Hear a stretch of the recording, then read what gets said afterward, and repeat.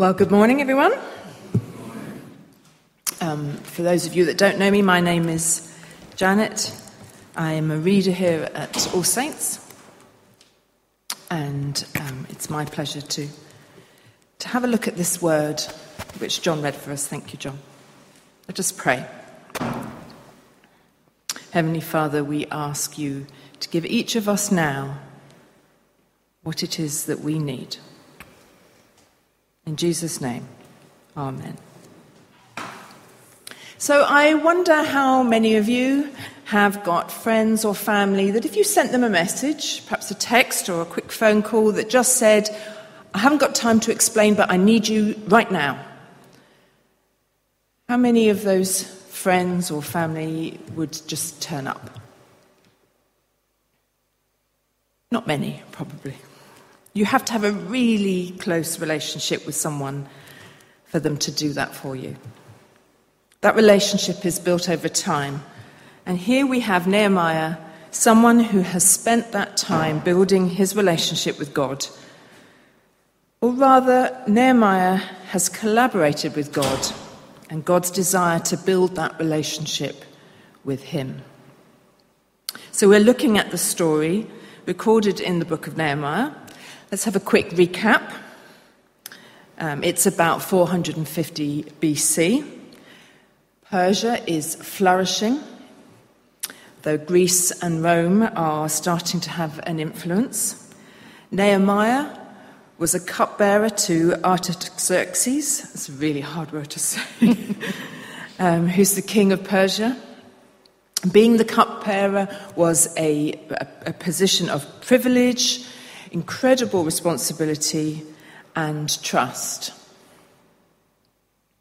The temple at Jerusalem, we found out last week, it has been rebuilt, but the walls are still broken. And in the book of Ezra, in chapter 7, we read that Artaxerxes decrees in the 7th year after the rebuilding that the Jews can go to Jerusalem to worship and bring the law. Artaxerxes is fearful of the Jewish God. And here we are, 70 years later. So last week we heard that Nehemiah was told about the sorry state of the walls of Jerusalem. And our reading this morning picks up that story 4 months later. So Dave had to wait a week to find out the news. Nehemiah has had to wait 4 months. But why the wait? Well, maybe this was the first time he attended the king. And so it was the first time he had a chance to talk to him. As a servant, you can't just go in and have a chat with the king. We read in the book of Esther that even the queen can't just go in and chat with the king when she wants to. So clearly a servant has to be summoned. We also know that we're not allowed to be sad in front of the king. And so Nehemiah is scared because he is sad. And if the king feels insulted that a member of his household is sad in his presence, then, well, that's the end of that for Nehemiah. Nehemiah, his neck is on the line here. But the king's heart is for Nehemiah. And he's kind and asks him what's wrong.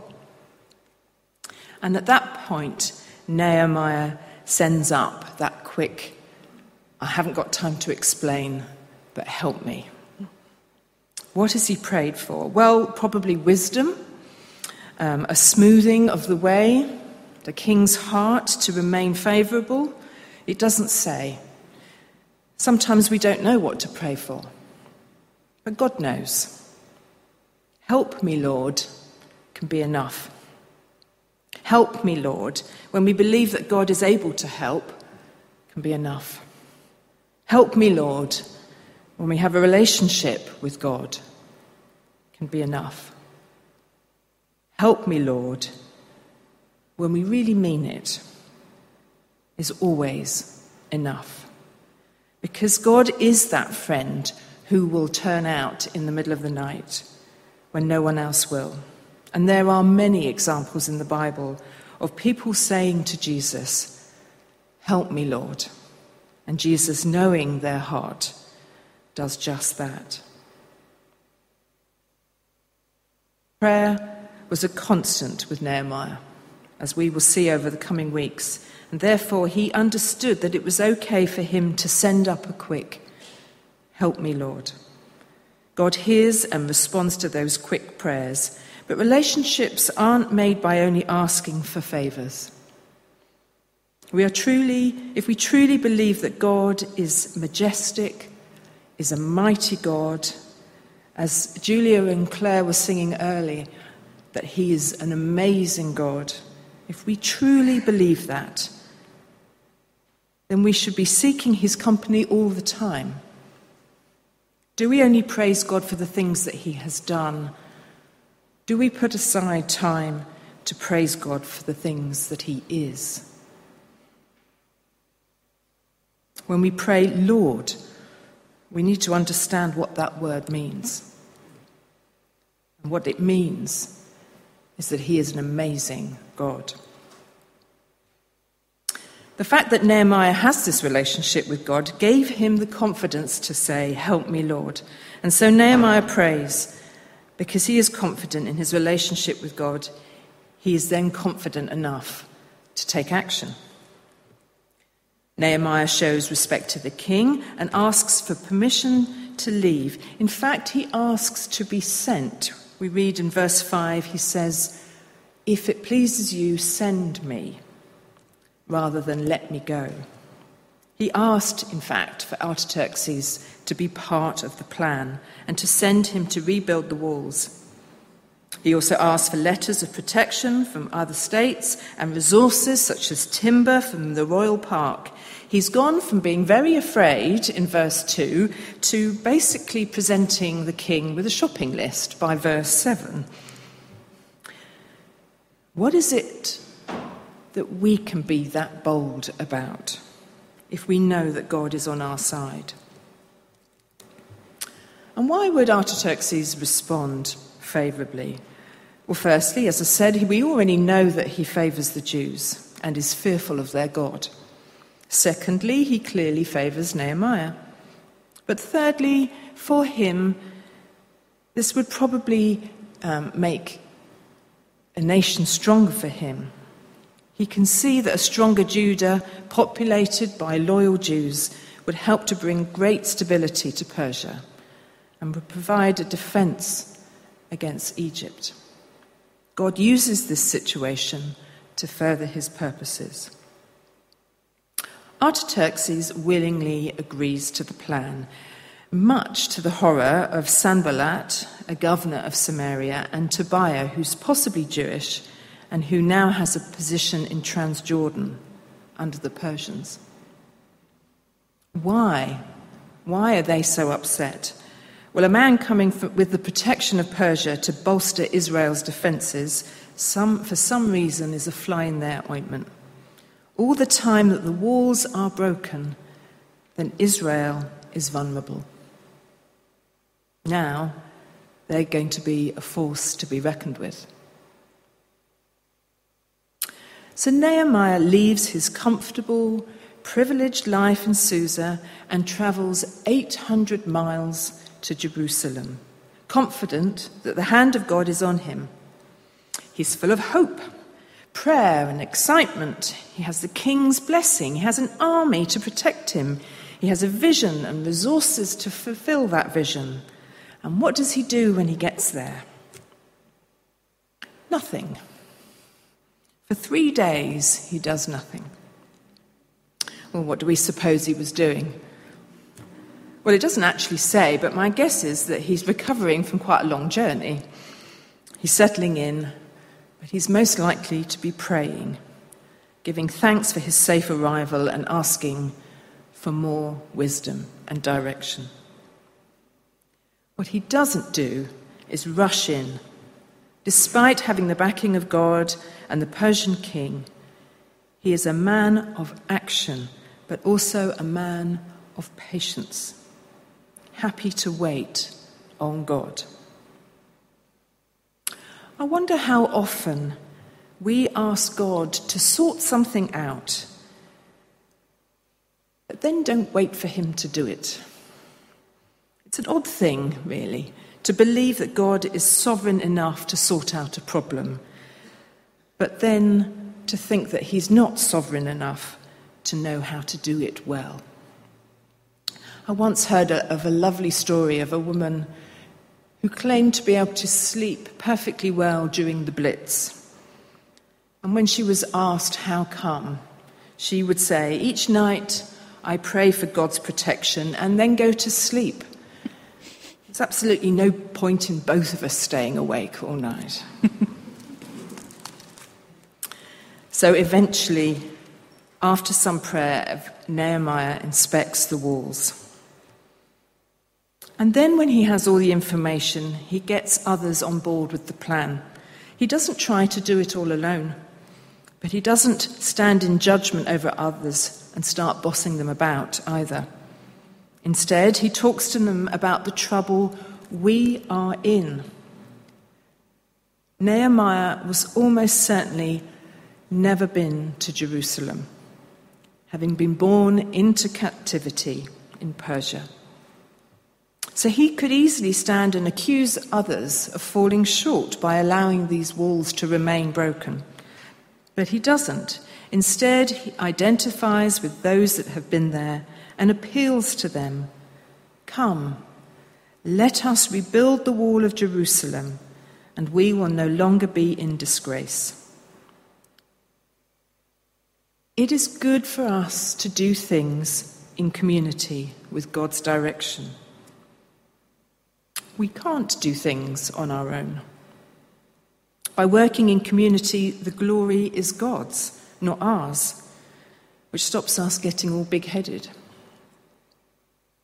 We can check in with others that we're going the right way. It builds fellowship, and it stops accountability being carried by just one person. Churches are set up with a PCC so that it's not just down to the vicar to make all the decisions, for a very good reason. Nehemiah puts himself as part of the project, working with his brothers in Jerusalem. He doesn't order anyone about, but he gives assurances. The hand of God is upon them, as well as the king's blessing. It's not his vanity project. And the people's response? Let us start rebuilding. So this then is the pattern of Nehemiah. Prayer, time for reflection, time for waiting on God's timing, and then action. We need to be sure of what it is that we are planning on doing. Nehemiah didn't just say, "God wants this, so let's trust him and just get on with it." We are expected to think things through, to discern, to be clear, and to question. We are called to seek truth, not to be reckless. If it is good work, then God blesses it. We need to ask for God's help and then surrender ourselves to be guided. It's not always going to be easy. Jesus takes us into the storm sometimes. But if we trust God, then we can be confident enough to say to the King, "Lord, help me." At the moment, the PCC are seeking God's specific guidance as to how they are to proceed, what the Lord is calling us as a church to do. As they hear God speaking, they will put together a mission action plan. What does God want for Littlehampton? What are his priorities? What walls of protection have we got that need rebuilding, repairing, or reinforcing? How strong is our relationship with God? Can I ask you then, to keep the PCC in your prayers as they seek God's will and his direction. Prayer, reflection, waiting on God, and then action. And all the time, surrendering our will to his. Let us pray. Heavenly Father, we thank you for the example of Nehemiah, his willingness to surrender to you, to follow your lead, to trust that you would bless this project. Show us where we should have our concerns. Lord, what concerns you? What are the walls that protect us that aren't as strong as they could be? Our trust, our prayer life, our letting go of our own wants. Show us how we can be part of your plan. Show us what we need to build. Hear us, Lord, when we cry out, Lord, help us. Amen.